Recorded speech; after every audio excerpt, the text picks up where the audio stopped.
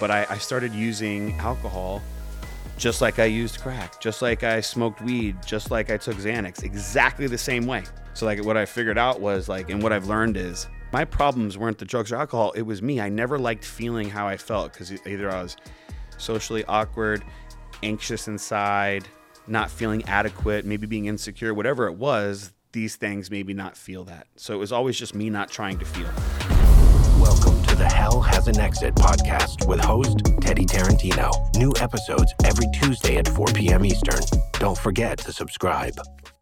All right, welcome to Hell Has an Exit. I'm your host, and today I have. Do you go by Dave or David? David. David. That's what I thought. Hate Dave. You hate Dave. That's Yeah. like when you're like Dr. Barry's like, oh, Dave. I was like, who calls you Dave? Yeah. Yeah. David P.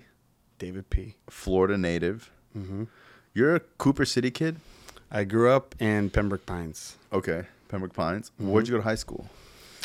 I went to a few high schools. So I started at Flanagan at their freshman site, the Annex, and then I went to Hollywood Christian for baseball because I played in the Seminole Reservation area, their travel team, and then got recruited to go to American Heritage. So I graduated from American Heritage in Plantation.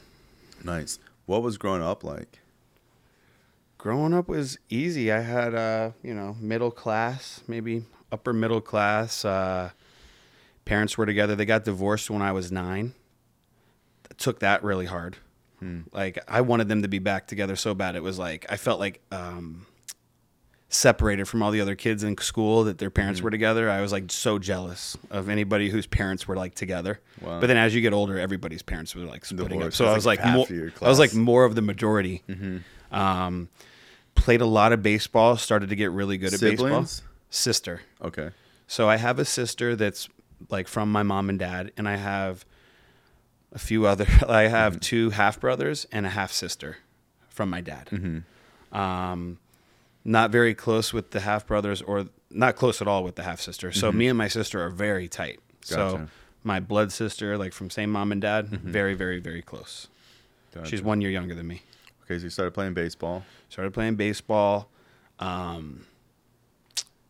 Wasn't very, not to say it was bad, but I wasn't very good in the beginning. I played it like Little League where there was like real political, and I always felt like not good enough. Like, so I, like, now I know what I'm going through. I was probably like, I felt a lot of these like things really young. And then I started getting really good, and I remember like getting like bullied a little bit by some baseball, like in the baseball world, because maybe I didn't have enough power or wasn't like whatever. Bullied by other kids or coaches? Kids. Okay. I remember one kid saying, "Dave, you can't even get it out of the infield," and that's like I'm telling you about it to now at 38. So clearly, I remember. He said, "Dave, you can't even get it out of the infield." Yeah, and that shit stayed with me till today. You know, so.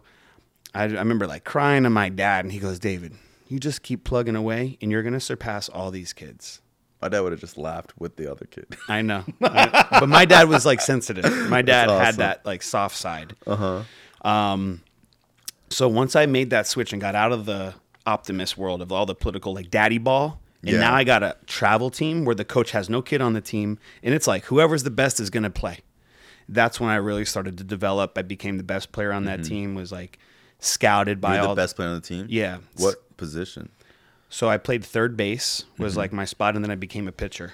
Okay. And then pitching is what was my go-to thing. So I was at Hollywood Christian, doing well there. Small school, 100 kids in the school. Like in the high school, there was like maybe 150 kids, like 50 kids per class. Like the graduating class was like 60 kids, right? Super small.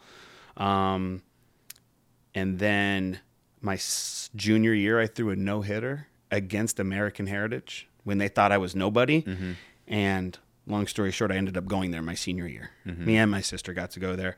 Once I went to American Heritage, before I had even played a game in the season, I had got a full scholarship to University of New Orleans, Division I. At what age? 17. So my senior year of high school, before the senior season started, I already had a scholarship. So I knew I was going into that season as a D1 signing college athlete. I had no pressure. The pressure was off. So at 17, what is your social life like? Are you super cool? Are you just a really good athlete? Are you like cocky? Are you shy? I'm a little shy, but confident. If it makes sense, I was socially shy, but confident, right? I wouldn't just go talk to anybody, but I was, popular kid, always had a girlfriend.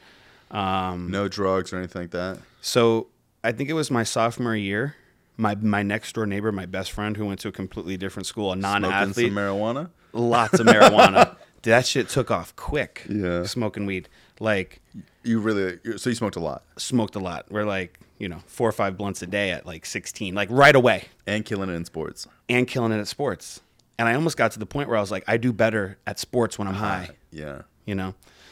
So, yeah. And then when I got to American Heritage, it's all the rich kids. I remember one kid was like, Dave, you pay for weed? Oh, dude, you never have to pay for weed again. I got you. I was like, really? I am in the spot. This is where he got it from. Where did he get it from? Dude, he found out the code to his dad's safe. Oh, wow. And the dad had like Northern Lights, like the highest grade potent chronic Okay, around. I haven't heard Northern Lights in a while. I remember like back in my day, there was real strands of, like now it's just exotic and they have strands because it's like grown so exotic. But getting really fire bud in high school was like a big deal. There was only a couple of people at each high school that actually had like real AK-47. Yeah. Real It'd be like they had Northern Crippy, Lights. like, yeah. Oh, you're Crippy. It was just no it's seeds in trash. it. So you Yeah, figured it's if there was no trash. seeds, you're like, okay, Yeah. it's more expensive than regs, And I would Google it, and it would look just like the picture. I'm like, dude, that's AK-47. This was that. Yeah. This was that Northern Lights. The dad was a successful It was a financial little lighter advisor. green, fluffy. Really crystally. Like, I'm telling you, like frosted. Yeah. And he figured out the code to his dad's safe, and his dad would just have like jars of weed in the safe that he would just cuff. His dad was a heavy smoker, so he just able to. His dad never knew, and so it was just like the best. I remember bringing my friends that didn't go to that school, and they'd be like, "Yo, this is the fuck. You found the plug. Like you have arrived." And I remember like one of our rivals at American Heritage was Key West High School, and they're 4 hours away. You go all the way down to the bottom To fight them. Or to fight them, to play them. Yeah, it was like a fight because Key West. Anybody who knows how Key West locals are, they're vicious. Crazy. They'd be throwing batteries and talking shit to us while we're playing, dude. Throwing batteries at the outfield. No. I swear to God. And our parents would almost be ready to fight their parents, and there's 300 of them and 15 of our parents because we just Only some. not every people parent are could go 4 hours down to the game. But I remember on one of these trips to Key West, we'd leave at like 6 a.m, to be there and like eat and be like acclimated with the area. And the kid with the weed, he was on the baseball team. And he goes, "Oh, I got a Xanax." I had never taken Xanax. Took the Xanax. I literally fell asleep the entire trip, right? Knockout. Like the 4-hour drive. The 4-hour drive. And we're in a coach bus, like it's American Heritage. It's a nice fucking bus. I pass out. I think I slept on the floor. And I wake up and I'm just kind of like, how the fuck did we get here? Oh, that was awesome. I felt good too, right? Had the game of my life. You didn't feel groggy? I didn't really know what groggy was at 17. I was ready to go. Ready to go. That was my first introduction to Xanax, and I really like later on found out that Xanax was like the root of all problems. The root of me at least getting caught with getting in trouble. Like I had smoked a million days of my life every day. No unmanageability. No unmanageability. Never been arrested. Never caused anything. Maybe stress between my mom. Like, I'm going to drug test you. Like, you're going to be grounded. And I figured out a way to like hustle my mom like quick. Like hiding like pee in a Visine bottle because she would drug test me. And I'd always have it like ready to fake the test. Always having Visine in every corner of everywhere. Ozium to like spray the car down because I knew she was going to search my car. Like always had very, very early. I learned how to like manipulate and hide. Like, and I had to lie. Like I became a professional liar. Like I even lie till this day when I don't have to. Yeah, it doesn't even benefit you. It's just I'm a habitual liar that it's just like they're stupid, and they end up getting me in trouble for no reason. I do it still. But so baseball was good. I ended up going to New Orleans, and it was a rude awakening because I'm used to being like the man. These are grown ass men. I hadn't even grown facial hair yet. These dudes are like, have kids, running a landscaping business and going to college and playing baseball. Wow. And I'm like, my mom gave me a shoebox full of money and some blank checks. And, like I came in my brand new car and like, it was just a rude awakening and I got homesick. Like I never knew I didn't think that would happen. And I didn't know what homesick really was. And I didn't like it because I wasn't the man. I was just like here I was like the wheel. There I was like the spoke. Like I was just somebody. I was a nobody, you know? And I got arrested, right? So I liked stealing shit, was like really thrilled. It was. Are you doing a lot of Xanax now or more? No, I'm not really even doing it at all yet. Okay. Handful of times. Nothing crazy. But I figured out that. You like stealing? Yeah. I did. It started with getting like smoking a blunt and not wanting to go into like the $20 I had for the day. You know, like $10 had to go towards the bag of weed. $5 had to go towards Dutches and gas money for my buddy to drive around all day. I wanted to bring the $5 to carry that over to the next day to get better weed, you know? So I'd go into a gas station and pay for like a Snapple, but like have a pocket full of like fucking sour gummies and now and laters, any type of fruity sour candy. My pockets were full, you know, stealing Visine because that's expensive, right? And I had to have that. I was a big Roto guy. Roto's good. But my favorite was the NAFCON. I've never had that. I've had Lumify. You ever had Lumify? It's like $19 for a bottle, and it gets your eyes so white that it looks I remember like... just being like, I just want the most expensive one. There was like NAFCON A, and NAFCON was just like, whatever. So Roto, I liked it because it had that like icy, and it just like, it like, the red was gone. You know, it's like fucking ripping the red out of your eye. Yeah. But, so I got arrested for shoplifting at a Dillard's, okay? And it's crazy because... I had all the money in the world, not all the money in the world, enough to buy a Sean John shirt. And what happened was those Sean John shirts were fire. Dude, it was like $30. I love Sean John. I loved it too. I only wore Sean John and Echo from like 6th grade. I wore Echo, Sean John, Academics, Mecca. That was I was like into hip hop, so that's how I dressed. Carl Kanai jeans, like baggy, Jordans. Did you ever go to the Kenneth David store? No. There's a store at Sawgrass Mills Mall where you'd go to Kenneth David. It was like real. I'm sure I have been there. I remember I had like a fake Burberry matching outfit. Yeah, that was the best. That sounds fire. So yeah, I see a shirt without the ink cartridge on it, and I'm like, oh, that's fucking going into the bag. Because I remember I had a girlfriend when I was like 16 who was like into stealing, and I saw her do it, so it was like imprinted in my mind that you could get away with it. So when I saw the no ink tag on there, I put it in my bag. And I heard then like security to the second floor, and I spooked me out. I put the shirt back. Security takes me into the back. They looked in my bags. Everything's paid for. Everything was accounted for. But they were able to pull the tape back. And in Louisiana, it's the law of concealment. So if you put it away, like with the attempt to steal, you don't even have to walk out. Like in Florida, you actually have to walk out with the shit to get charged or like to be in trouble. Interesting. There you just conceal it, like you putting it away, like away from like the public the shopping eye. Bag, yeah. Put it in a bag type of thing. So they pressed charges. They didn't let me go. And are you pleading like, sir, please? Yeah, please. I'm here from Florida. I'm a baseball player at University of New Orleans. Like, please, like I'll do whatever it takes. I'll pay for it. Please, everything here is paid for. Like, pleading and begging. Obviously, I'm not just like, fuck the cops, bro. Arrest me. I do not want to go to jail. My coach got me off. My parents, everybody was disappointed. I had never been arrested, right? So after you're trying to make the travel team in college, like to where you get to travel with the team and play in the real games. They decide they want to redshirt me. So I got a lot of growing up to do. Like the arrest didn't help because I did really, really well. The arrest didn't help. I was immature. I was 17 getting there. I graduated at 17 because I was like my birthday's in July, so I was like really young to graduate. Like I graduated at 17. I was like the youngest guy on the team. Immature for sure. So I called my coach from high school and told him the deal, and he was coaching at BCC, Broward Community College, and I redshirted and transferred in the. They wanted to redshirt me. So they wanted to redshirt me, which is where like I sit the year out, but I still have that year of eligibility. So I go into the year as a sophomore. The next year, like in the classroom, I'm a sophomore, but on the baseball field, I'm a freshman. So I still have that year of eligibility. So I still have my 4 years. It doesn't take away.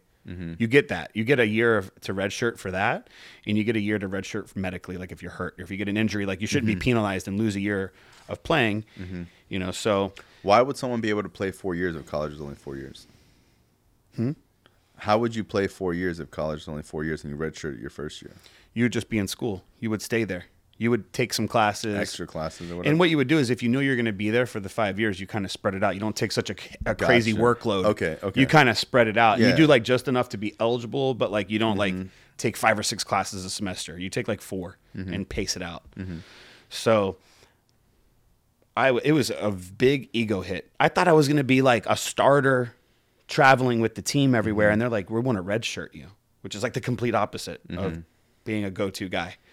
So that was an ego bruise. How was your, how good were you compared to the other team, the other people on the team? In my head, I thought I was really fucking good, but maybe I was just like, they offered me the same 100% scholarship to come back.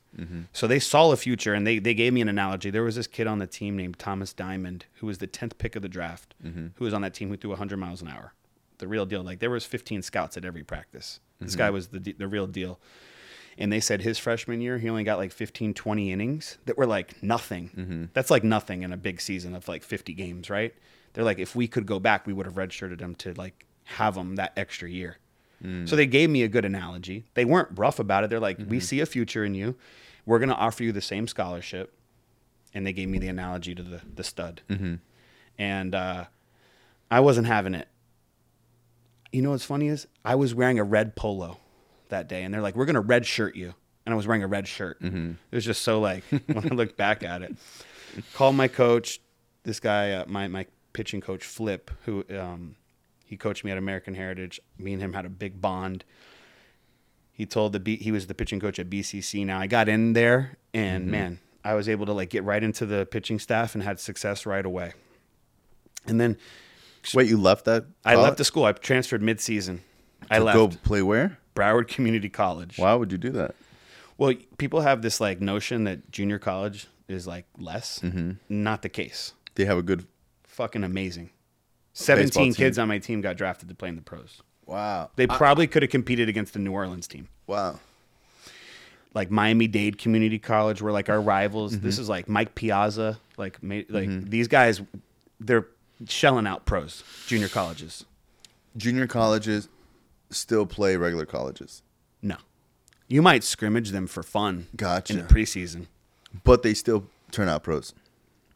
More so than sometimes the big Division I, like Crazy. huge universities. Why is that?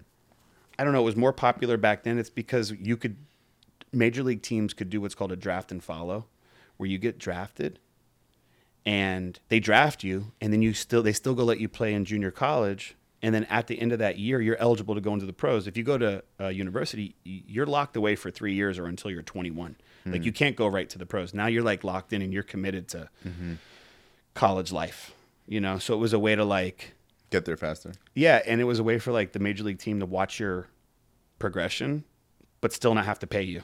You know what I mean? So I was doing well.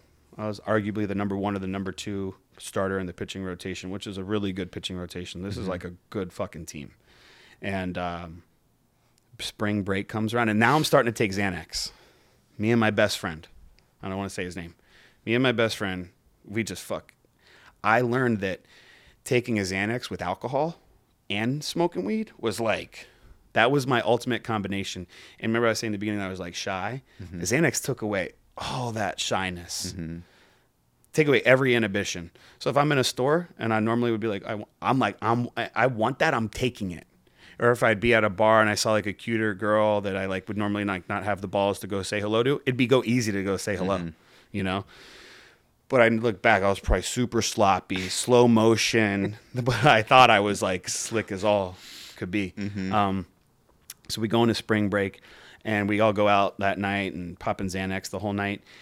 And I'm in a blackout, and dude, I start breaking in. So the school paid for like the team to live in like a local apartment complex, and it was like the baseball apartment, and I lived there because my mom didn't want me at home because she couldn't. My mom was like, "You got to be home by 11 o'clock every night." I'm like, "That's when the fun starts happening." So like, she was able to talk to the coach to like get me into these apartments. So I was like out of her hair, kind of.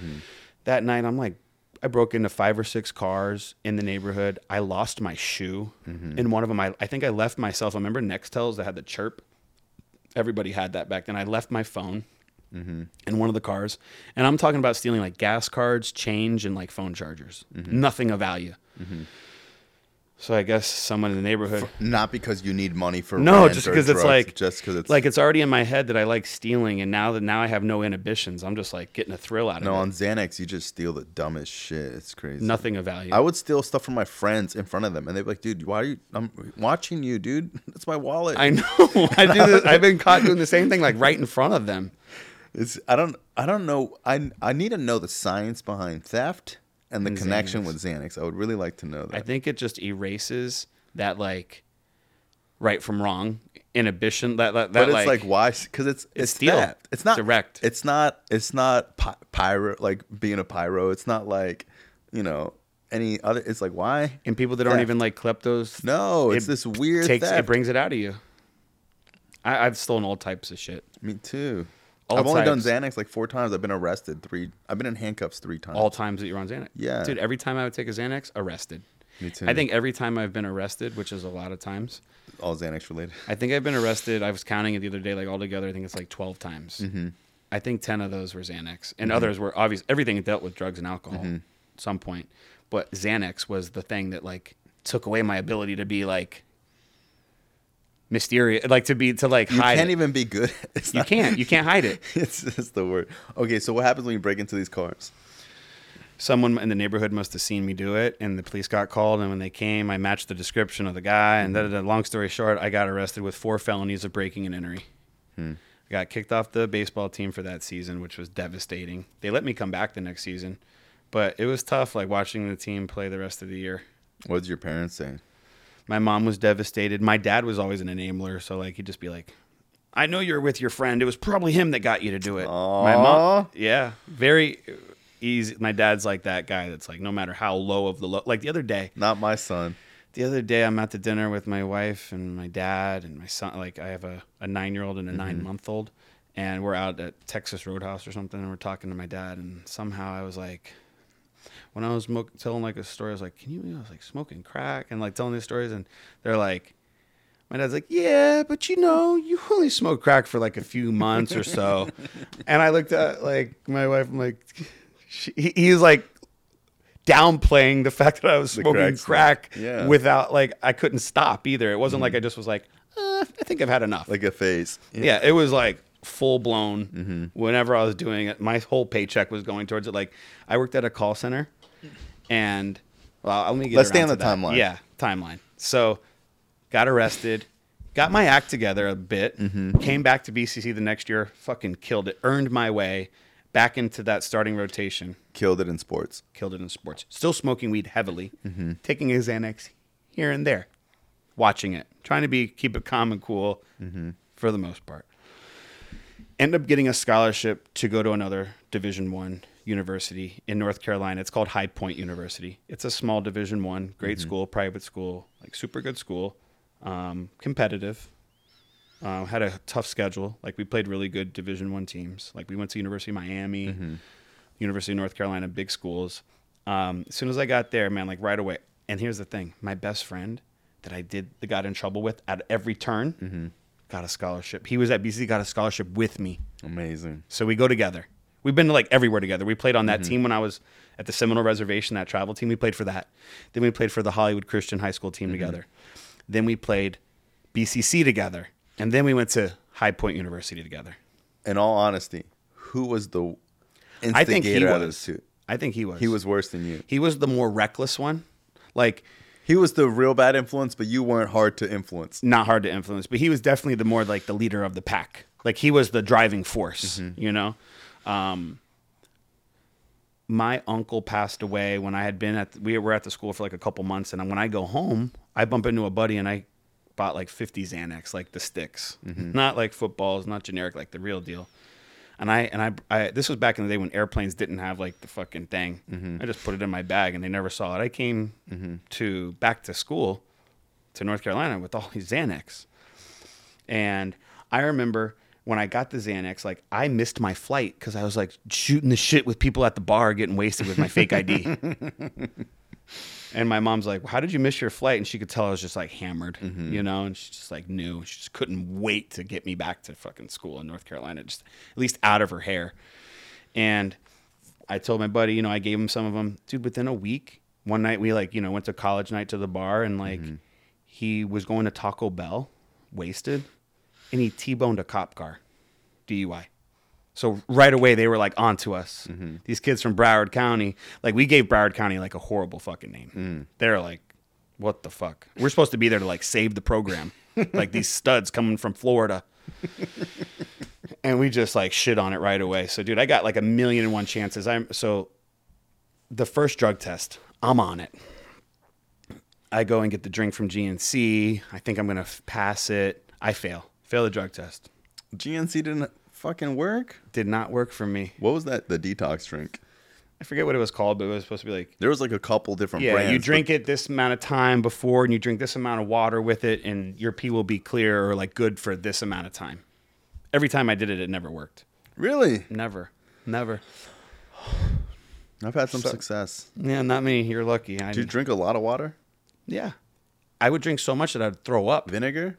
No. I would put some vinegar in there. Put some vinegar. Okay. For next time. So I fail. That's like a huge blow because that day, this is at the new school in North Carolina. That day, I was like fighting for a position in that lineup too. So in that college, like your big games were Friday, Saturday, Sunday. Is what you lived for. Friday was the big game. Saturday was like the second, third. Like so, the number one starter would pitch Friday, number 2 Saturday, number 3 Sunday. Those were that's what you were striving for as a pitcher. And they had this kid from down here who was the opposite of me and my buddy, a straight arrow, good dude, would maybe drink a Boone's Farm. You know what Boone's Farm is? It's like the colorful wine, like a wine cooler. Was his extent of his extent of being a bad boy. You know, we're over here like rolling blunts, taking Xanax. If there was cocaine around, we might try it. You know, like drinking all day and all night. You know, he was drinking a wine cooler on the weekend. You know, like good kid. He was the number one. And the day that they put out the news of who was going to be what, I saw him there. And meanwhile, I got a call that morning saying you failed. You tested positive for THC. Now, because of HIPAA or whatever, they don't like tell the team right away. You find out first. And it's supposed to be on to me to tell them. But after they know that they call you, then they can release the information because they've already told you first. So then I get the call, like I got to go down and talk to the fucking coaches and all this. But before that, I look at the thing, I'm the number 2. I had earned the spot to be the Saturday starter, but I couldn't really enjoy it because I already knew my fate was right around the corner. And back then it's a 45-day suspension. 45 days. That's a long time in baseball. That's a lot of games. So during that time, I still have all this Xanax. You know, like the teams like shunned me out. Like they're all like, it's a bunch of like do-gooders from North Carolina that are nothing like how we are down here. And they're just like looking at me. You guys like, are basically Kodak Black. Yes. Seriously, I had a blowout. They called me the Gotti brother. Like I wasn't like Italian. It's like the Jersey Shore. It's just you're different. You know, like I was the Gotti boy. I think that was my nickname around the school, the Gotti boy. You know, like the kid from South Florida with the blowout. Off the chain. And it was cool to like, you know, be popular for that. But not now that I look at it, it's kind of silly. But dude, for 45 days, I had to sit in the other dugout and watch them practice. I had to be at every practice, every weightlifting, every team event. I had to be there on time and wait the whole way through and just sit there and watch. You couldn't even work out? No. I had to work out on my own. You can't. It's against the NCAA rules or the team rules, whatever. You cannot. You're exempt. But I had to be there and Were not you still participate. Smoking? So I knew I had a 45-day suspension. So in my mind, I was like, 30 days, you're clean. So I smoked for 15, heavy for 15. And like so when I get drug tested again to be reinstated, I got reinstated and they put me right back in the rotation. Like I was a starter right away. And you know what I did? The day that I got reinstated, I smoked a huge blunt with the teammates on the team that never got caught. And I was starting that day against University of North Carolina, Greensboro, our big rival. And I threw a one-hitter. I only gave up 1 hit in 7 innings. So I left that like, I have to get high.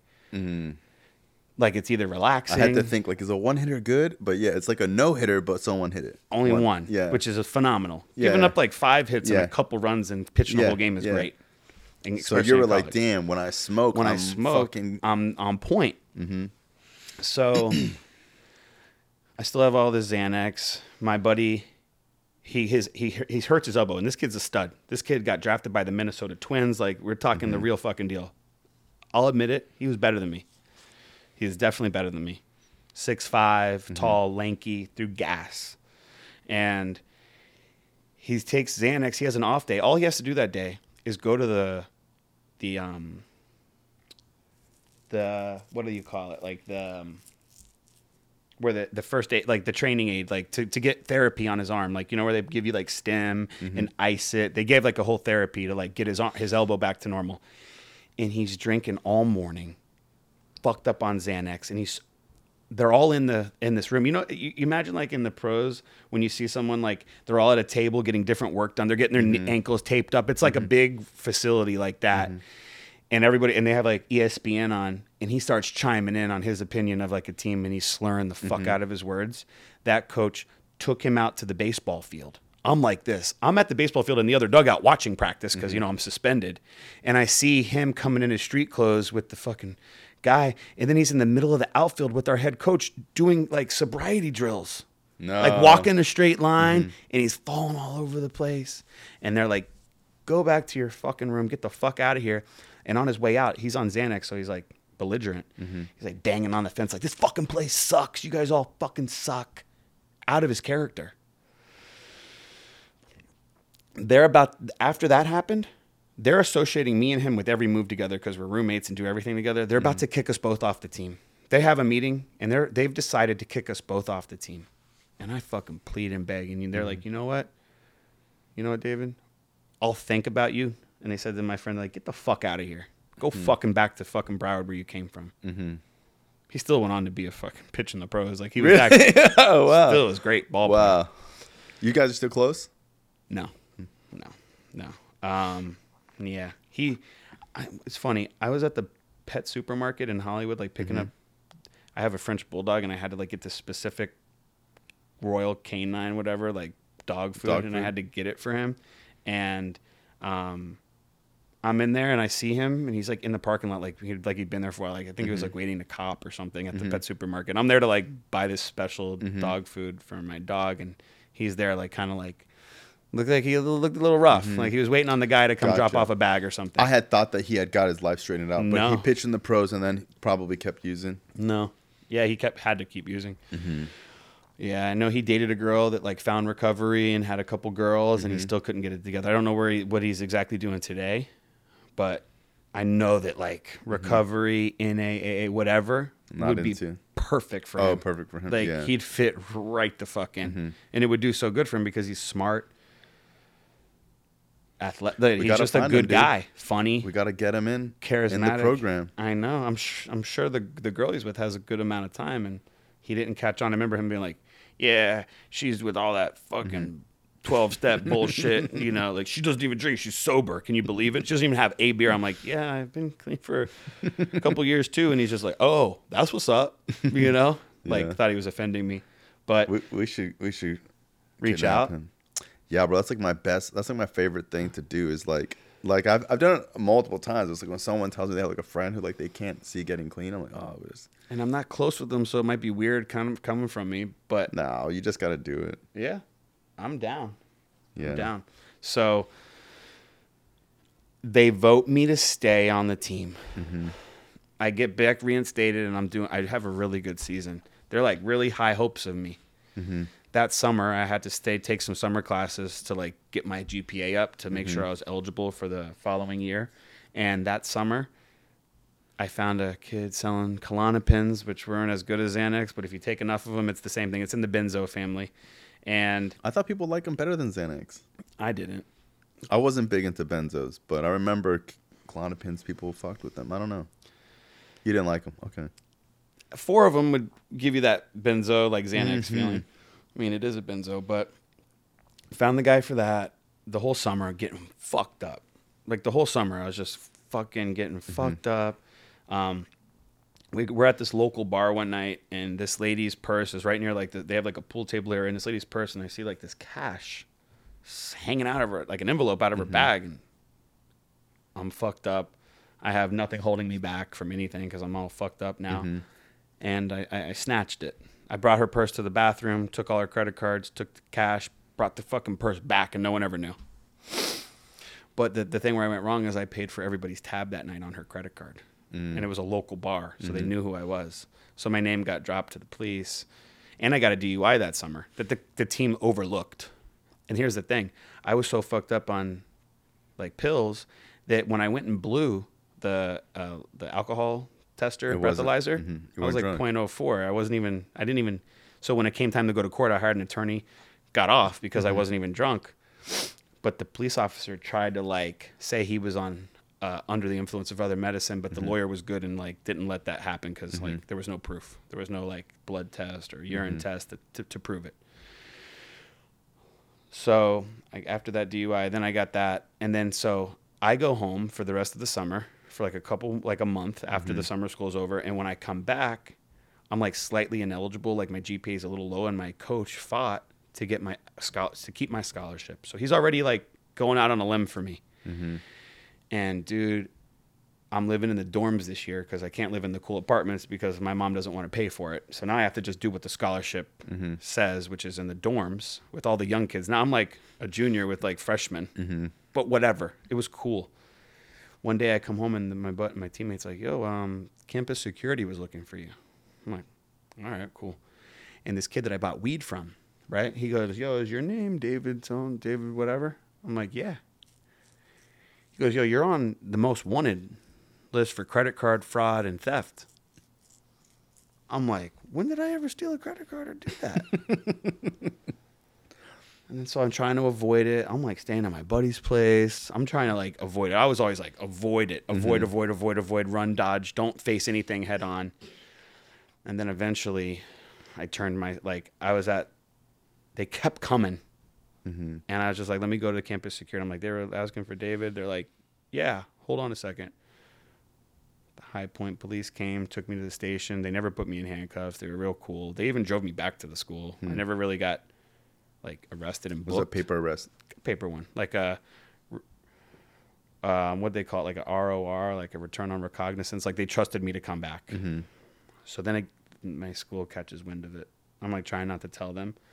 And they just were like, I need you to come in here. And my coach at that point, after fighting, after the failed drug test, after this, after that, after this, was like, get the fuck out of here and never come back. I never want to fucking see you. I don't even want to look at you. Wow. And this is a guy who really liked me. Yeah. You know? Are they kicking you out of school or kicking you off the team, or is it the same thing? Can they kick you off the team? The school board kicked me out of the school for the arrest because it's a felony or whatever it was. And then the school was like, you're done. Like, if you're getting kicked out of the school, you're off the team. So I'm off both. So what I do at that point is I reach out to all the schools that liked me before. So I reach out to Lynn University back here in Boca, Lynn University, and they let me on the team. And as soon as I got there, I failed a drug test again. David. Again. And they're like 45 days reinstate you. So I did the thing where I smoked for 15 days and then give it the 30. I was smoking good, weed sticks to you for a long time. And when I took the test, they were like, the test was lower, but they're like, we can tell you've still been smoking. And I got kicked out of there. So that was my baseball career fucking blown away. Like, I wouldn't say that I was like the top tier, but I feel like I could have definitely like spent a little bit of time in the minor leagues, maybe like been in someone's bullpen in the major leagues for a little bit. I was a competitor. I didn't throw like 100 miles an hour, but I was like, I don't know, 89 miles an hour to 92, 93, and was a competitor. What do you need to throw? How fast do you need to throw to be in the major leagues? So back then, anything over 90 was like impressive. Mid 90s, you were the fucking man. Nowadays, everybody throws mid 90s. Kids hit 100 miles an hour like it's nothing now. Really? Fucking crazy. Why? You think it's just progressive? I don't know if it's like competition, performance enhancement drugs, along with more advanced training. Like every sport, like you see basketball, football, baseball. I don't know much about other sports. I was watching this video where they were like, dude, Michael Jordan could never compete at this level he would with have these had people the same, today. But he would have had the same resources. You get what I'm saying? Like, well, I'm saying it's like Well, were the people he's going against back then just as good as the people that they like? You think For the times they were like. Yeah, but you think like Michael Jordan is better than people now? I think when everyone has that like argument, like who's better, LeBron or Michael Jordan, Mm-hmm. like Michael Jordan has the more rings, I guess, or not more rings, but like more times to the finals without losing, and he kind of has that like illustriousness. But I think LeBron's better. I guess with pitching, you can really measure speed. Yeah, So miles per hour. Measuring how good someone is as a player is kind of difficult. And you know what? It's not always the fastest thrower that's the best pitcher. Sometimes balls and guts and like the ability to like have more will to win can be more than that. You know, like that tenacity can't be measured, and it's just. And sometimes the guy with the tenacity doesn't get the chance that the other kid with the fucking 95-mile-an-hour fastball gets because he's not good enough to get your attention. But he could have been a competitor at the next level and win. Because at the end of when you're in the big leagues, no one cares about how hard you throw. It's about how you win. Once you're in, you're in. You know. But it's like the sex appeal to like, oh, he throws 98 miles an hour. Or like in basketball, oh, he's 6'9". Yeah. When the guy who's 6'2" is better than him. Is better, and he's a more competitor. But you just see the high ceiling of a guy with the more stuff. So baseball's done, and I already have this like checkered felony criminal history. I can't go work for great places now. What's mom saying? They're still believing in me because I'm still a good, smart, nice kid. I was never like vicious or like, you know, I went through a time of having a temper more with my mom than my dad. But you're still like well-mannered, probably sad when all this is going on. They're probably like, well, you know, Yeah. And so for work, I did some like odd jobs. Like my dad was a printing salesman where he sold like massive amounts of business cards, brochures for like colleges and different things. So I was able to get a job at like the printing like in the warehouse and like, you know, jogging paper and stacking paper on pallets and stuff. But then I broke my arm doing something crazy, and that was hard to do. So I got a job as a waiter at a really nice old restaurant called the River House in Fort Lauderdale. And there is where drinking, doing drugs, and everything were like huge because it's like the biz, you know, like that the restaurant industry. So it's like every environment I was putting myself in was like, you know, that stuff. So then that, you know, I got kind of tired of working in a restaurant, you know, and so I started doing it. I worked for this guy for like $10 an hour to do accounting for a debt settlement company, like a call center. And the boss was like this Italian guy. You could tell he was like mixed up with the mafia or something. Like like we were cool. And he goes, "Hey Dave, what are you making $400 a week for? These guys make $2,000-$3,000 a week. Like, see what you can do on the phone. I'm firing the accounting guy you work for. He's done." Okay. So I go and I started doing really well. You know, started making money, and then I met this kid named Eric who's had a taste of recovery. I think he's using again.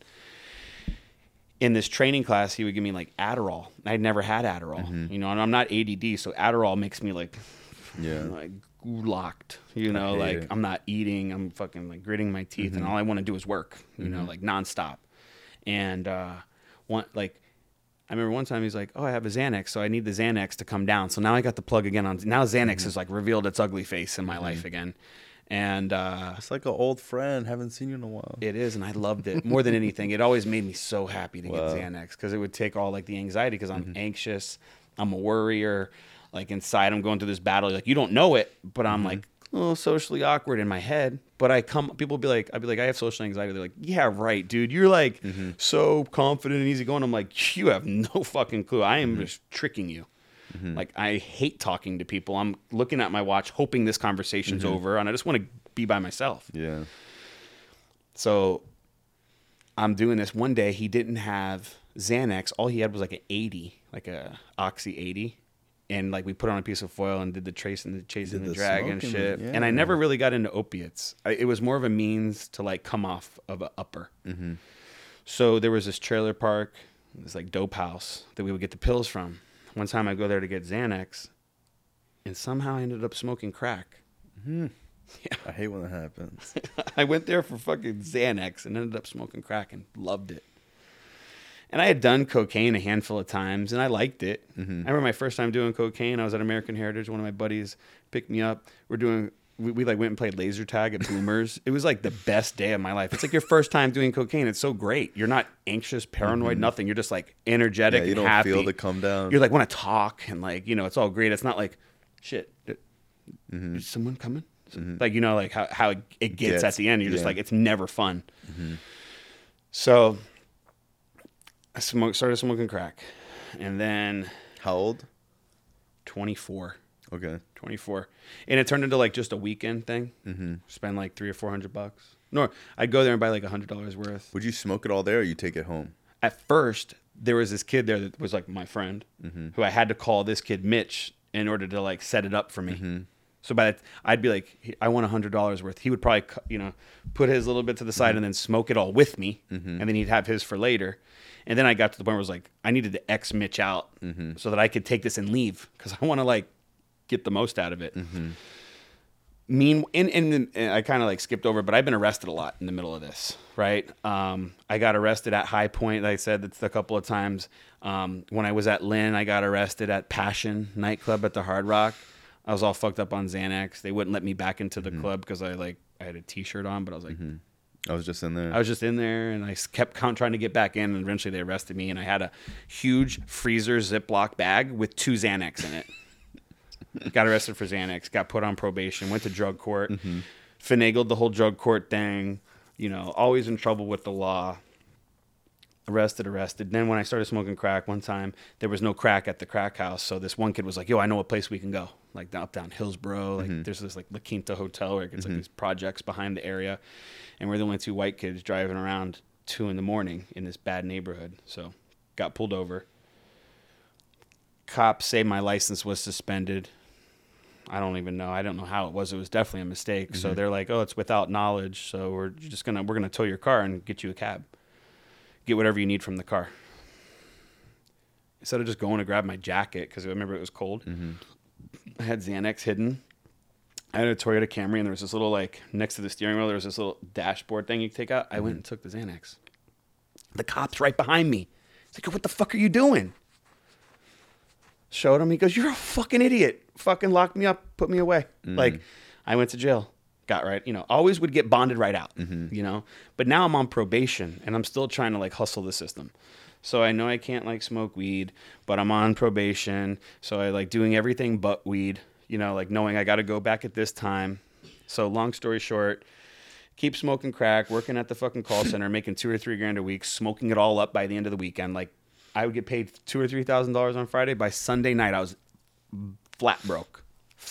Couldn't even afford my $800 a month rent. Kept getting arrested. And then I finally got arrested while being on probation, and you don't get out of jail right away. So this is my first introduction to like having to stay longer than a night in jail. So I was in jail for like 6 or 7 weeks. It was horrible. Went to my first Narcotics Anonymous meeting. They bring it to you. I was in the SAP program. So like I wasn't court ordered to the SAP program, which is the substance abuse program at Joseph Conti. But my lawyer was like, if you do this, it'll look better for your case. It'll show the judge that you're trying. So I go, and it's funny. There's this guy, Jay. You know who he is. I remember he brought the message in there, and I thought this guy was cool. I was my first like attraction rather than promotion thing. I was like, yo, this guy's fucking cool. Like he really doesn't use drugs or alcohol, and he's like, looks like he enjoys his life, and he talks about all these things he has because he decided to not pick up anymore. So I get out, and man, I came out like David 2.0.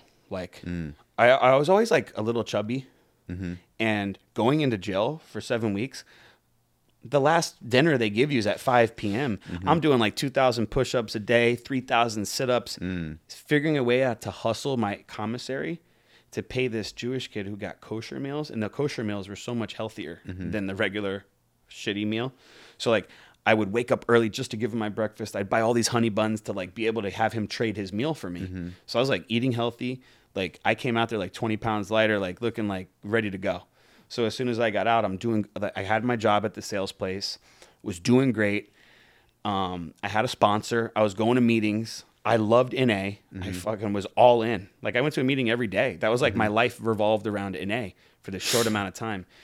And then I got this girlfriend who was not in the program. And I remember, you know, when they always say like, don't date someone, like I didn't listen to that. She was so beautiful. I was like, I gotta, you know, like, oh my God. So started dating her, and it's my 4-month anniversary. And it's also her 23rd birthday. And we go to this restaurant, New York Prime, and I'm making good money. And she orders a Grey Goose on the rocks with blue cheese stuffed olives. I remember it till this day. And he looked at me, what do you want, sir? And I was like, I'll have the same thing without the blue cheese and the olives. How long were you? I was that day 4 months clean. And I felt like the man with 4 months clean. I felt like I was somebody. It's weird how like Clean I time, held on to my time. Like it's such a thing for me. Like I used to go to plantation recovery where like your first 60 days, you have to like say how much time you have. And I couldn't wait to get past that 60 days where I didn't have to say it anymore. You know, how long I had clean. You know, it was like a big deal. Clean time feels really good, and the chips and the, you know, the medallions. Like, dude, I remember getting key tags, and like there was just something pretentious about it that like was so cool to me that it was like, man, you can have a Ferrari and all this stuff, like 6 months clean. That blue key tag, That blue is hard. like, dude, that blue key tag to me, I was just like, dude, could you, you know, it just seems like such an impossible feat that you're just like, could that be me? You know, like, And then when it is, you're like the whole day, you can't wait. Oh yeah, bro. To it go to just that feels meeting so and pick it up. cool. And that whole week you go to a meeting every week and you pick up the blue key tag at all the meetings so everybody know. Like I remember I was like, do I get them at all of them? And my sponsor was like, yeah, you got to let everybody know where you're at. So like sometimes going up to pick the key tag is for you, but it's also so everybody in there knows where you're at, and they kind of can hold you accountable a little bit, and they know where you're at. And in then your the journey. newcomer could be like, "Oh, that guy looks cool. He's got 6 months. Let for people sure. know who you are. Yeah, There's more to it. It's not always for you. The key I tell tag. everyone, like, bro, get as many key tags as you can your first week. Go to as many meetings as you can, because people get to know you. People get to see you. You know, it's important. Totally. And it's like, dude, if you stay clean the rest of your life, you're only gonna do this one time. You know, so it's like, so I liked it, you know, and then I started drinking, and then it eventually just, my life just tailspinned again. I started smoking crack again. It didn't really take long, you know, for me to like get into Xanax, get back into all the shit that kept, dude, no matter what the consequence was, jail, getting kicked off every baseball team. It's just like, I never had enough. You know, that saying like, is like, yeah, he hasn't had, the pain is not great. I've heard the saying, the pain is not great enough. The pain was never great enough to consider stopping ever. So whatever, life just continues to fucking tailspin. I don't really ever go more than a year or two without getting arrested ever during active addiction. Never. Always in trouble. Next thing you know it, let's see. So I'm into the call center, get arrested, I get out, everything's great. The girl, the relapse, living at a halfway house, hustled the halfway house, got out of there. Life got really bad. I'm on probation. I go out with my buddy. We go to downtown Palm Beach, like in the ghetto. I forget what the name, Tamarind Street. It's a bad street in Palm Beach. We go there to find cocaine. We were trying to get powder cocaine, right? We go there. Dude Only rolls crack. up on a bike, and it's just crack dealers. So kid puts like $100 worth of crack in my hand without me giving him money, and I look at my buddy, I'm like, yo, fucking take off. And he's driving a pearl white G35 in the middle of the ghetto, 2 a.m. The guy on his bike, the drug dealer, was able to manage to hit me on our way out, but it was no big deal, you know, but we got pulled over within a minute or two. And so, like, they separate us, the cops, and later did I find out the kid that I was with snitched on you. snitched, and he was a snitch. He was like, He worked with the cops. yeah, like he had drug pen charges and only went to federal prison for like a year and a half, 2 years, and he was out on probation. He had no shoes on, wasted, and somehow they let him go. And when the kid punched me and we took off, like all of the drugs were in the back seat, so they didn't know who they were. They believed his story over mine. They were like, yeah, he bought the drugs and got punched in the face, and I had a little shiner, so it all matched. So now I'm like, man, I'm on probation. Again, you know, like I've already been to jail before with no hold, like where you're not getting no bond. So now I'm like, my probation officer calls me. Like, I'm trying to get away with it. I'm like, maybe it's because they're in different counties. They won't find out. But long story short, the probation officer called me like, David, what happened? You were doing so good. They like even the probation officer was like, I was charismatic with her. She liked my story. She like had hope for me. Yeah. And you know, I was on the run for a couple months, and then me and a bunch of buddies are going to Halloween Horror Nights, and my buddies. That's important. Yeah, very important. He drives a very. He was driving a white Hummer on 26s, and we're just speeding down the interstate to get to Orlando. We get pulled over. I have this warrant. I know I have the warrant, so I don't want to show them my ID. Long story short, they found out who I was, put it together. I get arrested for resisting. That's a form of resisting arrest, not showing your ID. It's resisting without violence. Wow, I didn't know that. Yeah. So I'm in Kissimmee in jail there. It was rough, a little rough in that jail. I would imagine Kissimmee jail is not fun. They had good food. I know this sounds crazy, but they had salt and pepper and butter Okay. to go with your meals, which is not like Broward. Broward's like the worst. Everywhere else is way better than Broward. Really? Every jail I've ever been to outside of Broward County Describe is, Broward's jail. man, like when you're in there in the beginning, bro, you're not, they don't give you no toothpaste, no soap. You're like kind of going a couple of days without a shower. You're with just like, you're like, the lights never go out. It's rough, but like they put you in this, like, it's almost like they put you in this order where you're like in with everybody, in like with everybody with all different types of charges, and it's a little rough, and you're like going through it. And then they move you to like the second floor where you get a blanket. And now you're like, oh, I have a blanket now. Like, it's better. And then the next one's like you get a sheet to put around your bed. And now you can order commissary. So you're like, you're able to like cope. And that's how it got better and better. Like, you can order commissary, you get a little food, you know, like you take a shower. Now you're clean. You get money on the phone. You can talk to people. You kind of like, life starts to get into a routine, and you kind of normalize. Other jails are so much more accommodating and nice. I don't know how to explain it. They have like real food where it's like not just some bullshit, you know, not like 2 hot dogs uncooked and a fucking thing of beans. Like, that's what you get at the Broward County Jail. Like, I remember I used to like get pretzels on commissary and save the salt at the bottom of the pretzel bag to like garnish up my meal because it was fucking horrible. No taste, and I love salt. Like, I put fucking salt on everything. This is like, a big deal. Even if something doesn't need to be salted, I won't salt. see if it needs salt. I just have to have some salt on the top. You know, it's bad, but whatever. So in jail. Let's see. Get out of the SAT program. I'm in court.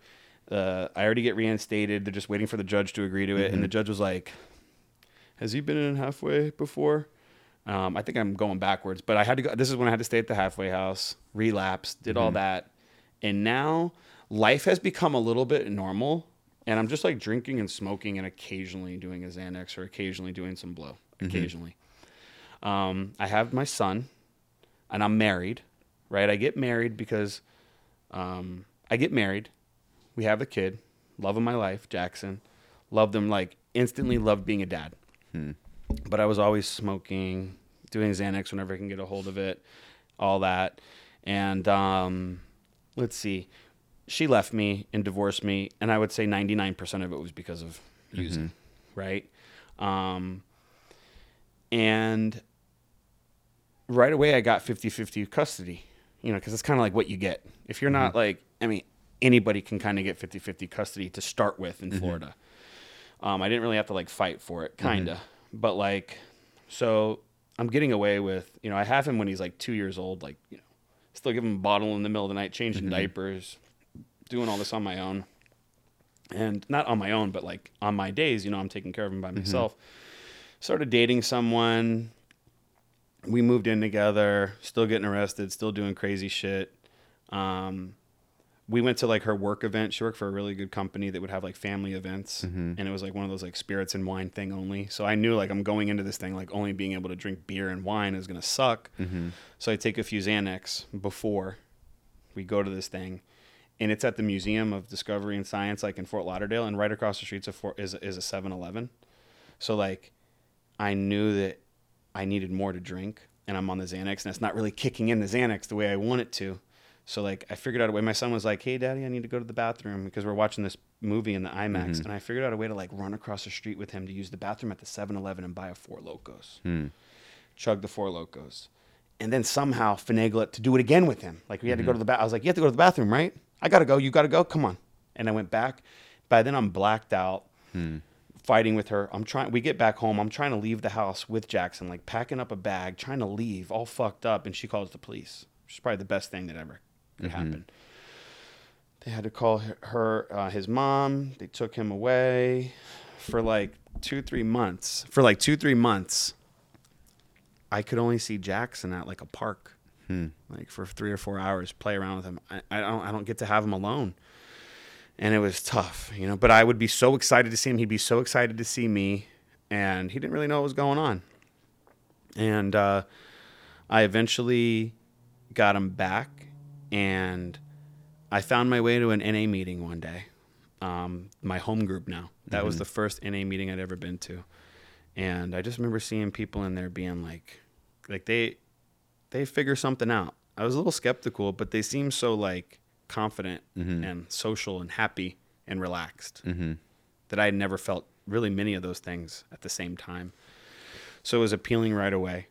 And so I started going. I think I had about a month clean. The girl I was dating at the time, we go to a wedding, and she was a drinker. Would I say a heavy drinker? I wouldn't say a light drinker. I'd say at least 2 or 3 glasses of wine a night with dinner type, and then more on the weekend. So, and her whole family, every social gathering involved drinking. So she was like, "Hey, do you want a Corona?" And at first, I knew I should have stuck with the Diet Coke. But when she asked me, I was like, "Yeah." Like she almost made it okay. She like enabled me. It's my first, enabling situation. And I drank, and I was able to get through the day. Like I had 2 beers, and it was no big deal. And she was like, "Wow, see, like drinking's not your problem." Now I'm being investigated by DCF because of what I just did with the incident, with the work event, and getting all fucked up. So now I know I can't use drugs because I'm going to fail a drug test, but I know I can drink. So like drinking, yeah, I had like binge drink before, drank too much, but like never like woke up the next day like, "Yeah, I need a drink." Which I really later find out you can be an alcoholic. It doesn't make you an alcoholic just because you wake up shaking for a drink. You can still be an alcoholic even if that's not the deal. But I started using alcohol just like I used crack, just like I smoked weed, just like I took Xanax, exactly the same way. So like what I figured out was like, and what I've learned is my problems weren't the drugs or alcohol. It was me. I never liked feeling how I felt because either I was socially awkward, anxious inside, not feeling adequate, maybe being insecure, whatever it was, these things made me not feel that. So it was always just me not trying to feel, And then, so I'm working to get Jackson back, but I'm drinking, right? No one knows. The girl I'm dating is keeping it from Jackson's mom. No one knows, but it starts to get out of control. And I start getting Jackson back. So like, it's like one of those things where it's like, the ramifications were never stringent enough on me, and I wasn't getting clean for me. I got clean to get my son back. So as soon as I started getting him back, I was like, fuck it, back to it. So I go to pick him up one day, wasted. When I'm like finally getting him back for a Thanksgiving, like I'm able to have him for like 2 weeks uninterrupted. His mom's going out of town. She trusts me again. Showed up wasted. I couldn't like, he still had like a big boy seat, like a car seat, and I couldn't like strap him into it. And she's like, "Are you okay?" She's like, "Let me smell your breath." And she's like, "Get the fuck out of here." And like, literally, we were like in a high-speed chase down the sawgrass. And I'm like, later on, I was like, why was I even following her? What was I thinking I was going to do? Get him back? Like, if the police were involved, they'd just look at me and be like, "You're going to jail." Yeah. But I followed her. And then as soon as like we're calling the cops, I like dipped out of there, So, I called my sponsor, admitted to him, got it out of my system that night. And then the next day I woke up. Like I lost my son, hungover, like when you're hungover, you're super more emotional. You're like super depressed. And I did not like the feeling. I went right to the liquor store and bought a 24-pack of beer. Quickly started to like, and the more I drank, the less I felt shitty. And then I had a buddy to drink with, and, we're talking and we're like, "Oh yeah, you're not that bad." You know what I mean? Like, so by the end of the night, hammered, go to sleep. And I woke up the next Sunday. And I'm like, I was like, I can't do this. I'm going to drink. I called my sponsor. He goes, dude, if you feel that way, you need to go check yourself into detox or something. I'm like, I'm not going to detox. I'm not fucking doing that. I don't do opiates. I'm different. You know, I always look for the differences of why I'm not as bad as the next guy, you know, like, and I was like, I'm not doing that, you know? So what he did was he picked me up and he ran errands. Shit that I never fucking did. Like, went to like, what's it called? Harbor Freight, and picked up tools to fix shit up in his house. Went to get his car washed. We went to a diner to eat. Like, he did like regular shit. And I feel like, you know, we were around each other till like 3:00 to the point where he's like, you know, I got to go back and be with my family. Like, I can't really like babysit you for the rest of the day. But what I think you should do is there's this kickball for recovery thing tonight in Fort Lauderdale.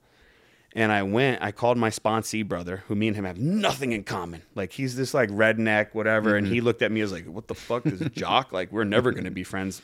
But those differences, like, we're still addicts. So we became really good friends, and we still are. We don't talk as much as we used to, but we're still super cool. But I went to this kickball recovery, and remember, like, sports are always my thing. And no one had ever known who I was. So like, when I go up, they're like playing in, they don't know what the fuck, you know? And I bomb it over their head. Get a home run, right? Kickball recovery. Yeah. So my next time up, they're like, yo, back up, this guy can hit. And you know what it did? It made me feel good. Wow. It made me feel like I felt with baseball when I was getting recognized. When I was in baseball, dude, my name was in the paper every day. I was like recognized. I'd always have a write up. Like, I'd be talking to Sun Sentinel and the Herald, like getting like writing articles about me like all the time. It was normal in high school.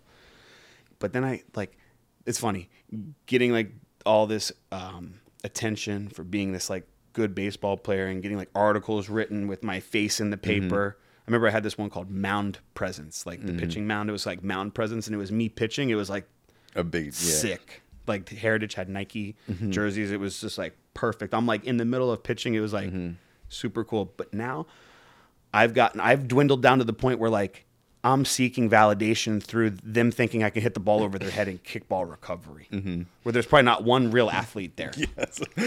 I'm like a Division I college trained athlete that could have been in the pros, and all these other guys are just like fucking blowing out their knee and like, you know, like never played a real sport in their life. And I'm like getting a thrill out of this. And people have one day clean. Dude, that was November 18th, 2018. And my clean date is November 18th, 2018. So that's just crazy. Last year I celebrated 5 years. And, you know, like, you think you get into recovery and everything is going to be like peachy and fucking dandy. And it's really not. But I will say this, my life improved like when I got clean, my life improved dramatically. Like, I had always made a lot of money doing sales. I was always really good at sales, manipulating and bullshitting. I could always do it, you know? And I never had more than a couple $100s to my name. That when I had been clean for like 9 or 10 months, I had saved like $20,000, and I'm only making, you know, $1,500 to $2,000. Not say only, but I was making $1,500 to $2,000 a week. But I had saved like $20,000 in 9 months, and I'm just like, it's because I'm not spending, and I'm still going out to eat and enjoying myself and like being modest, but like it's because I'm not spending my money on drugs and alcohol, not making stupid decisions. So life became immensely better. The girl I was dating, like, you know how they say like, don't date someone the first year. Well, they also say, like, I've heard, I don't know if this is a thing, but like when you're in a relationship, don't break up for the first year. Also, like, if you're already in a relationship, it's not like I went and found one while getting clean. I was in one. Wait a year till you make a drastic decision. But man, it had come up to like 10 months and I had just completely fallen out of love with this girl. Like, she was there to like be my mother. Like, she was there to like be the signer on the lease because I had a bad record. Be there to pay the rent when I was like fucking up and didn't have it. Like, my mother, like, always checking up on me. And when she didn't have anything more to like check up on me and my life become better, it was almost like we went from like not knowing where I was in the middle of the night to like, why are you eating Cheez-Its on the couch? I can't fucking believe you.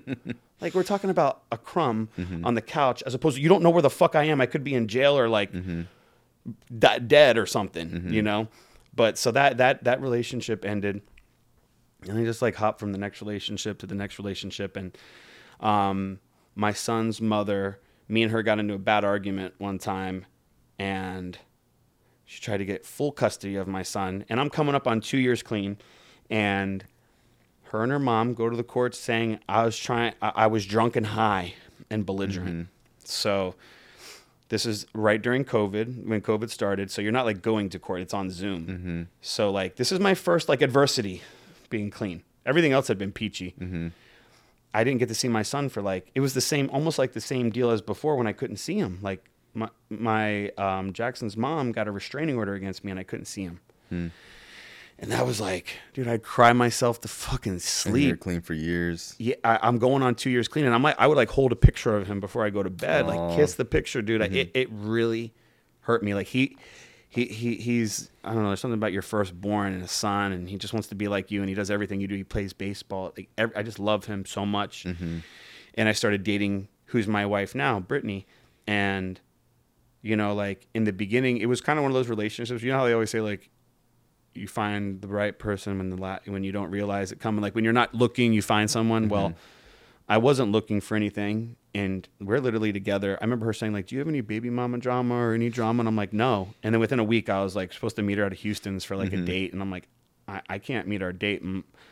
I got my ex-wife is taking Jackson from me, and I can't like wrap my head around going on a date with you. And you know, I remember her saying to her, like, she was out with her friends at a happy hour because she's a normal. She can have like an espresso martini and a cute little drink and not drink the whole thing type of person. And I think her saying to her friends, like, well, I know he's like sober, not knowing like the NA says clean. Yeah. You know, she just looks at it like everyone that doesn't know that we like have a distinction between the two. Yeah. So she's like, if he stays sober through this, he's really serious. Like this could be the thing to take him out. And I remember her coming over to be with me when I'm all alone, you know? And like, I really like clinged on to her in that rough time. And I really grew really close to her, and it really developed into like a good relationship. And I won the court case. Like she took me to trial for a restraining order, like a trial. Like I had Jackson was taken away from me, and I had like supervised, and the only way they would give me custody, like my attorney was really good, but the only way with all these accusations was to get me supervised, where my mom was the supervisor. So I literally had to have my mom live with me in my 2-bedroom apartment while I had Jackson. And this girl that I'm dating is like, I'm like, if she's going to run, this is the time. And she just like latched on even more. Wow. And went through some tough shit with me. And eventually after like 6 months of going to like trial over this restraining order, I won. And they ruled in my favor. I was like, whew. And then I remember my sponsor always used to tell me, no matter what, if you don't pick up, everything's going to be okay. And that doesn't really do much for you when you're in the shit. You hate it so much, yeah. But it's so true, and it showed time and time again. And yeah, so at some point, did you feel like, oh, I'm clean and all this shit's going on, I might as well use? I think it was like a fleeting thought, like a thought, but I never obsessed about it. Never like got to the gas station and almost picked up the thing or almost called somebody I knew. I never went that far. You know, I took pride in my clean time and like all the things that I was getting because of it. I didn't want to let it go. It's like the worst thing when people accuse you of using and you're clean. And like, I've been there, and I've had to like the girl that I was dating before, the one that thought she was my mom. One time I had to like buy a drug test, and like I'm like, here, see the results, and it's almost like she wasn't like, I'm sorry, da da da da da. It's just like, whatever. You shouldn't be drinking anyway. You shouldn't be high anyway. Good. And I remember telling my sponsor, and he's like, dude, this is all because of your past actions. Like anything that you're complaining about or feeling sorry for yourself, it's because of you, you know? So, you know, I get married January 22nd or January 23rd, 2022. So I'm coming up, my 2-year wedding anniversary comes up tomorrow. And we had a baby, 9 months old. But like to go a little bit further back, my son, Jackson, right?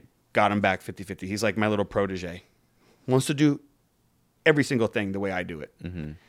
The other day, he loves steak, and he'll only eat filet mignon type of kid, right? And I go, Jackson, why do you like steak? He goes, because you like it. Who's your best friend? You. Like, I'm talking loyal, and I'm hard on him. I've been very hard on him. Like, I'm also very loving and sensitive, but I'm also very hard. I don't know if that makes sense. I'm not really in the middle. I'm either like, you know, and very hard on him with baseball. And he's like a very good baseball player. And he always played in like the lower, like in the higher age, like he's 8 playing with the 9 and 10-year-olds type of kid. And we go practice. Like one day we're on this travel team and the practice gets rained out. So you know what we would do when it would rain? I bought 100 tennis balls and we would go practice in the fucking rain. Like, we're about this shit. Like, I want him to go pro at 8 years old. So we get done, and like 2 hours later, we're at the house, and he's like, Dad, my back. And I'm like the type of dad where my kids complain, like, shut up, bro. We'll put some ice on it. Like, relax, dude. Relax. It's going to be okay. And he's like crying. And we had a big tournament coming up that weekend. And all I can think about is him being ready for that baseball tournament, Memorial Day baseball tournament. This is last year. And man, I'm like hoping to God, I'm giving him like ibuprofen. I took him to a chiropractor. I'm just hoping for a turnaround. And An 8-year-old? Yeah. It's crazy. And he never got better. It was never getting better. This was on a Thursday. And then on Sunday, he's just not getting better, dude. And he's like lethargic and he's not eating. It's like so not like my son. So we go to urgent care. They're like, oh, it's something viral. It's not muscular or skeletal, like meaning it wasn't an injury from baseball. Everyone's blaming me for overworking him in baseball. Everyone's like, dude, it was the rain. No. They're like, you overworked him. It's you. Like, whenever he has practice, that should be it. You shouldn't be taking him to practice when there's no practice. So his back's not getting better. I wasn't happy with what urgent care said. A family friend who's a doctor was like, take him to the emergency room and have him do a CBC, like blood work, urine analysis, and some x-rays, like some imaging. So we go there, and his blood work comes back, and the ER doctor comes back. He's all like, oh, and he gets to the point where it says platelets, and his platelets are like, so an average normal healthy kid has like, his platelets are between 150 to 200. His platelets were at 30. And he's shocked. And he's like, we're going to do a retest. This has to be a mistake. I Google low platelets and back pain. Leukemia. Now, I'm in there with his mother, who we don't really like get along that well, and I tell her on the side, I text her, this is what's popping leukemia, up. And she's like we had no thought of that. She's like, are you serious? I go and ask, I was like, I'm gonna go talk to the doctor. I talk to him. He goes, yeah, it's a possibility, but I've been doing this for 18 years, and I would bet my 18-year career that he doesn't have it. That's what the doctor says? Doesn't have leukemia. So the blood work comes back. Platelets are even lower than the 30. They're at like 28, which is like dramatically low. So they're going to get us to go to like some hospital in Fort Lauderdale because they don't have a hematologist, a blood doctor at Coral Springs Public Hospital, whatever where we're at in Coral Springs. They're getting like the transfer paperwork together, but they're like, they don't have this, whatever. We end up going to Joe DiMaggio, and we end up on the hematology oncology floor. And then, you know, when you already in your mind thinking cancer, leukemia, and then when they say oncology, you're like, whoa, why are we here? And then like I'm thinking we might be able to leave that night, and like we're in this like big nice room with like an Xbox and like it's like kids room, and they're like, if you're here, Joe DiMaggio is so nice. It is. They're like, if you're here, you're staying tonight. You're gonna be here tonight. And I'm just like, what the fuck? So like even the doctors, even like the resident doctor, like the whatever they call them, like the ones who are doing their residency, they're like, everyone's denying leukemia. Because I don't know if it was so early on or he's not symptomatic at all, just his back pain and low platelets. Long story, you know, every day goes by and you're just hoping. Well, it's days. So it's Sunday, and then Monday they're doing tests. And then they do an MRI.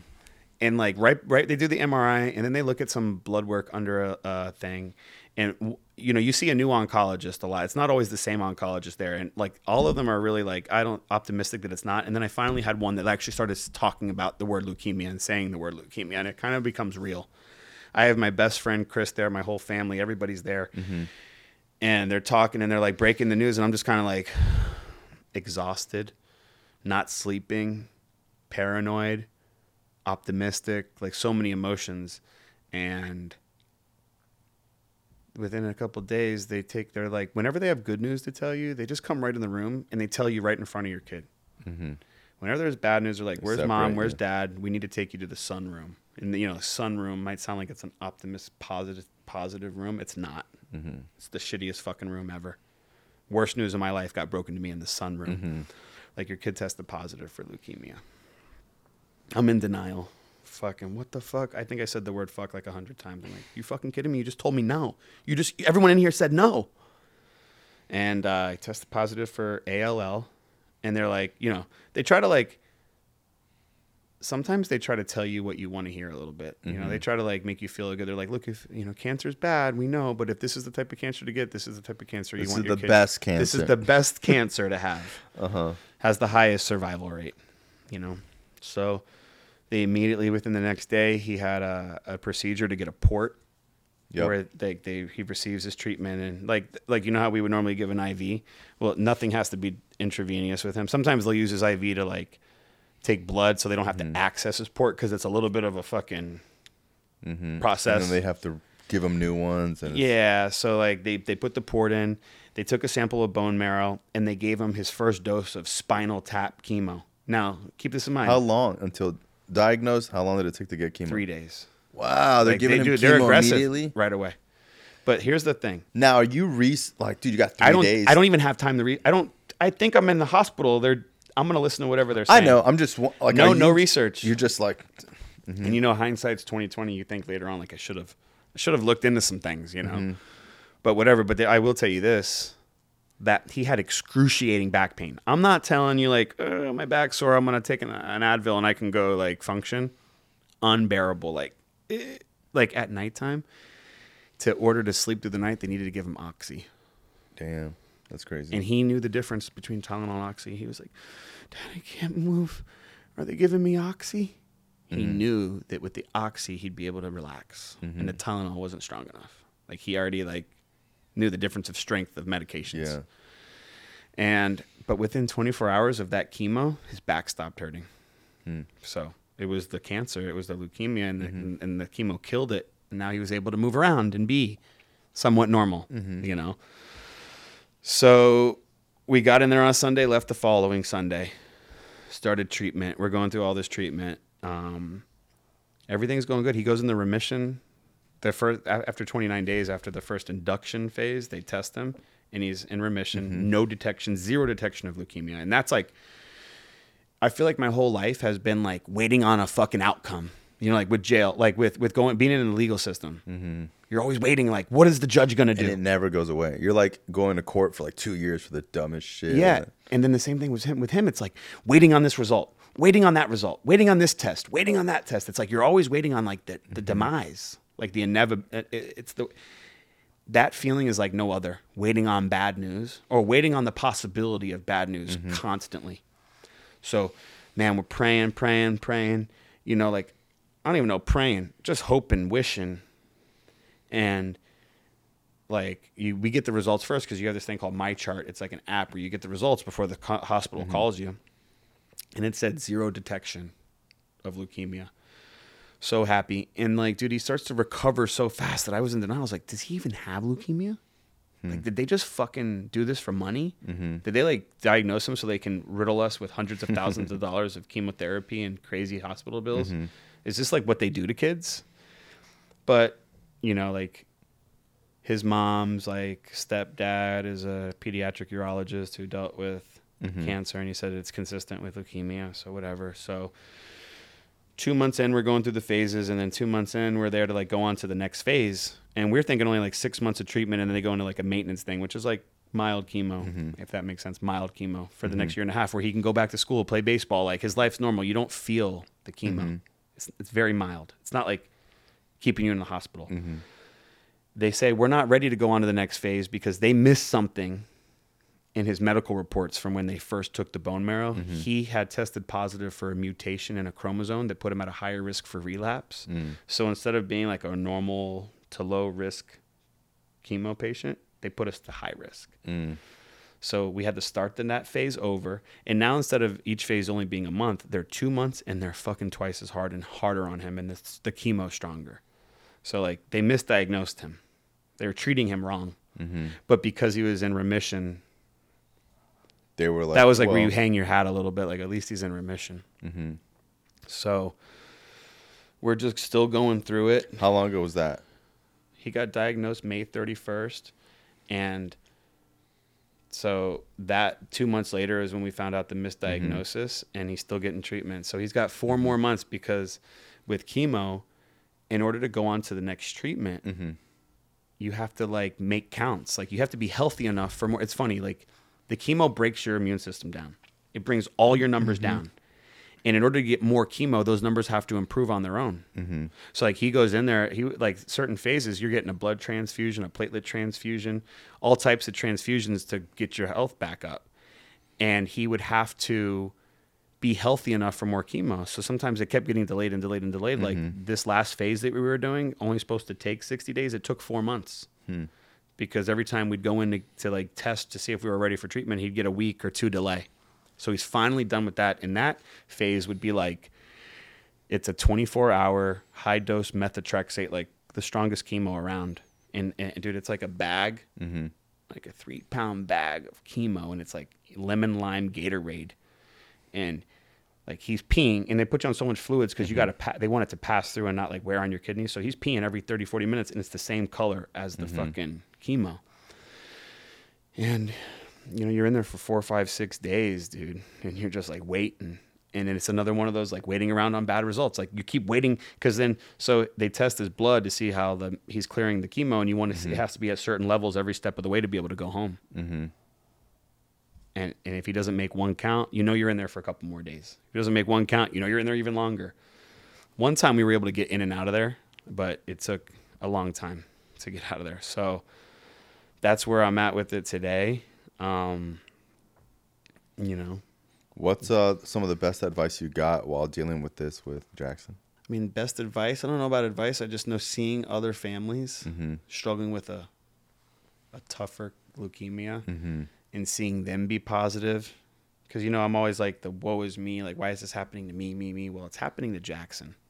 You know, like, dude, I've seen this kid throw up. Like, his hair never all the way came out, but he used to have this, like, full head of hair, and it got so thin where you could see his scalp at one point. But then it's, like, growing back now, even though he's still getting chemo.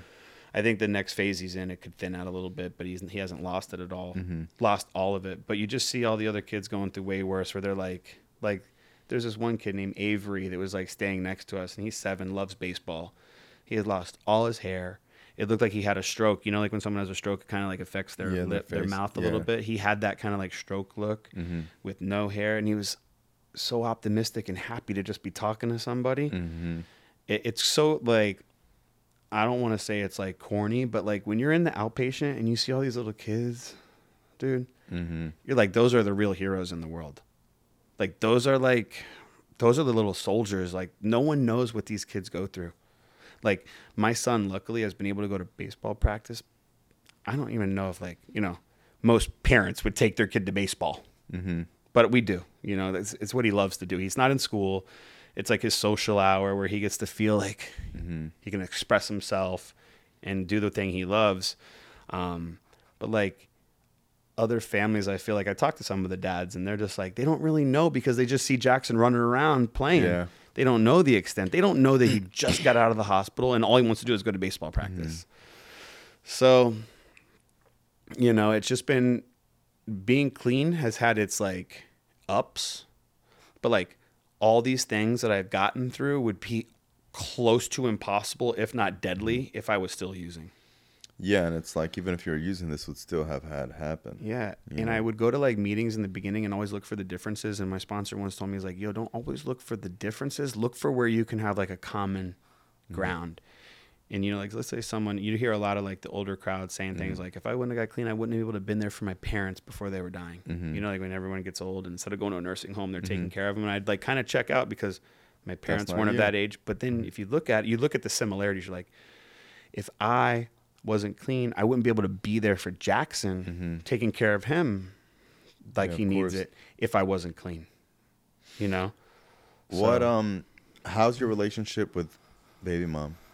Has it gotten closer or worse? Like it's closer because we're in the hospital all the time. You know, during this whole thing, she separated from her husband. I even separated from my wife for 3 or 4 months. It's like, you know, it went through the time where she's like, you don't even care about me and your son, my baby boy, because I'm like, all my effort and energy is going towards Jackson. So it's a juggling act. And I'm running a business from home with a few employees.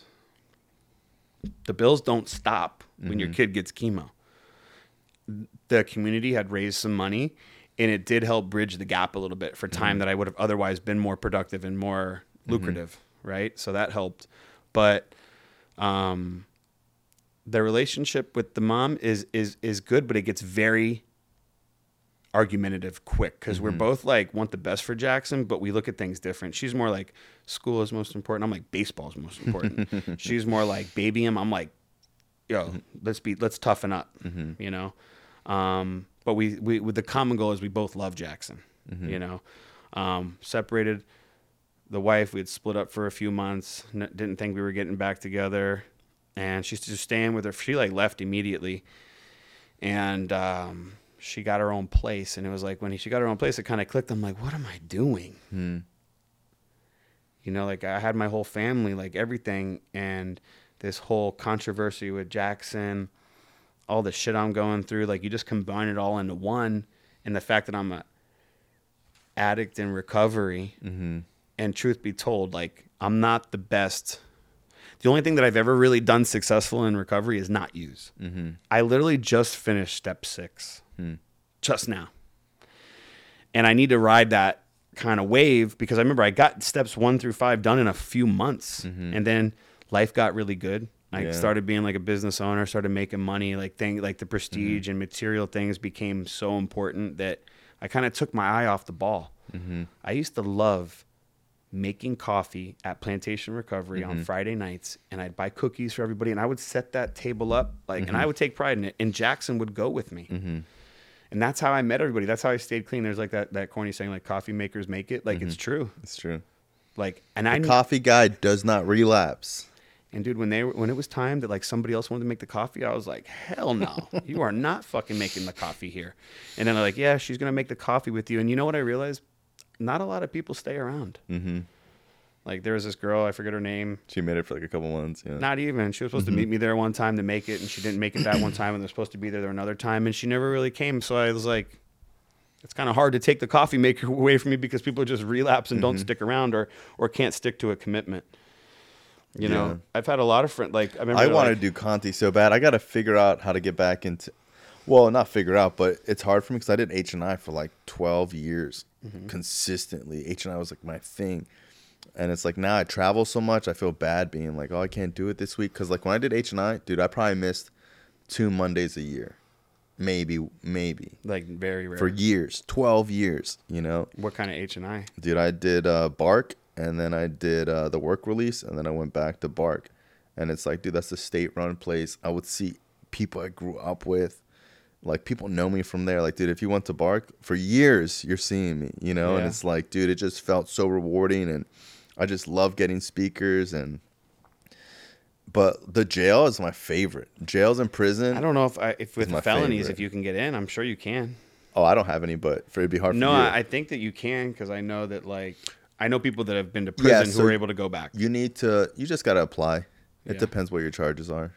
But yeah, bro, I mean, that was, to me, nothing was like violent or anything. Yeah, you might be able to get in. I did H&I for like a couple months. I went to the Crossroads. It's on Davie Road Extension, just south of Sterling on the east side. There's this little spot. It's like a detox, and I would go there on, I forget, Friday nights or Saturday nights, whatever it was, every other Saturday or whatever it was.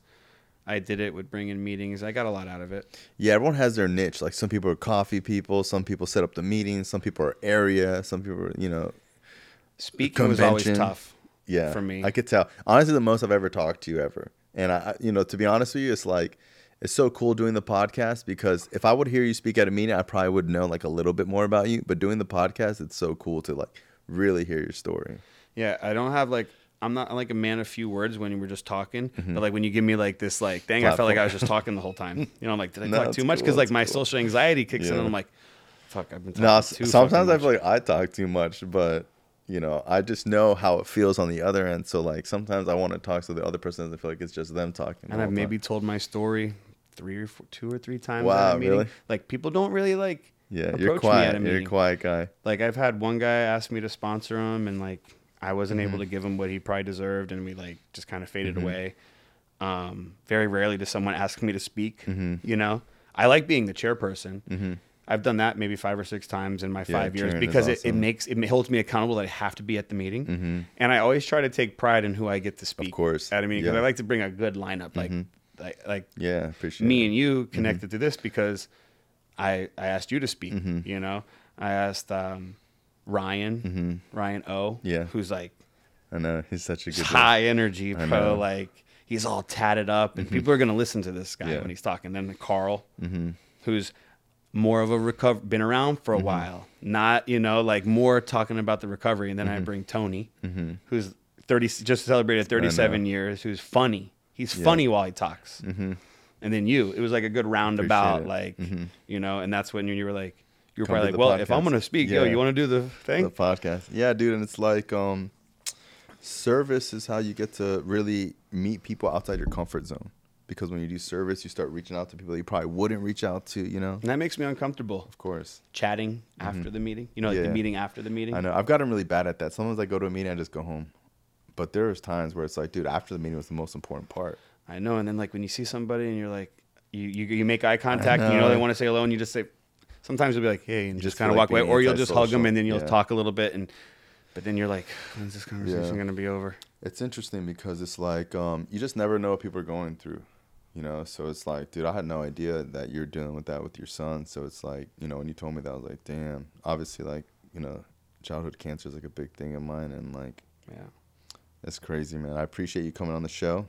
no problem. Thanks for having I'm me. sure your story will touch and affect a lot of people in a positive way for years and years and years. So like I was telling you earlier, like, the podcast is so dope because this is on the internet forever. People can always search it. And like your story is important. It's relatable. Like, you are like that young, cool guy now, you know? So like people see it like, damn, you know, like I could be like that, you know? Yeah. So if you guys are listening, like, subscribe, share it with your friends. And thank you. Thanks, bro. Appreciate you.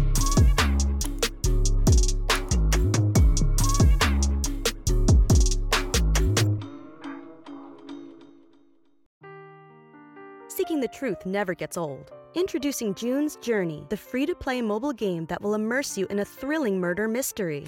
Join June Parker as she uncovers hidden objects and clues to solve her sister's death in a beautifully illustrated world set in the Roaring '20s. With new chapters added every week, the excitement never ends. Download June's Journey now on your Android or iOS device, or play on PC through Facebook Games.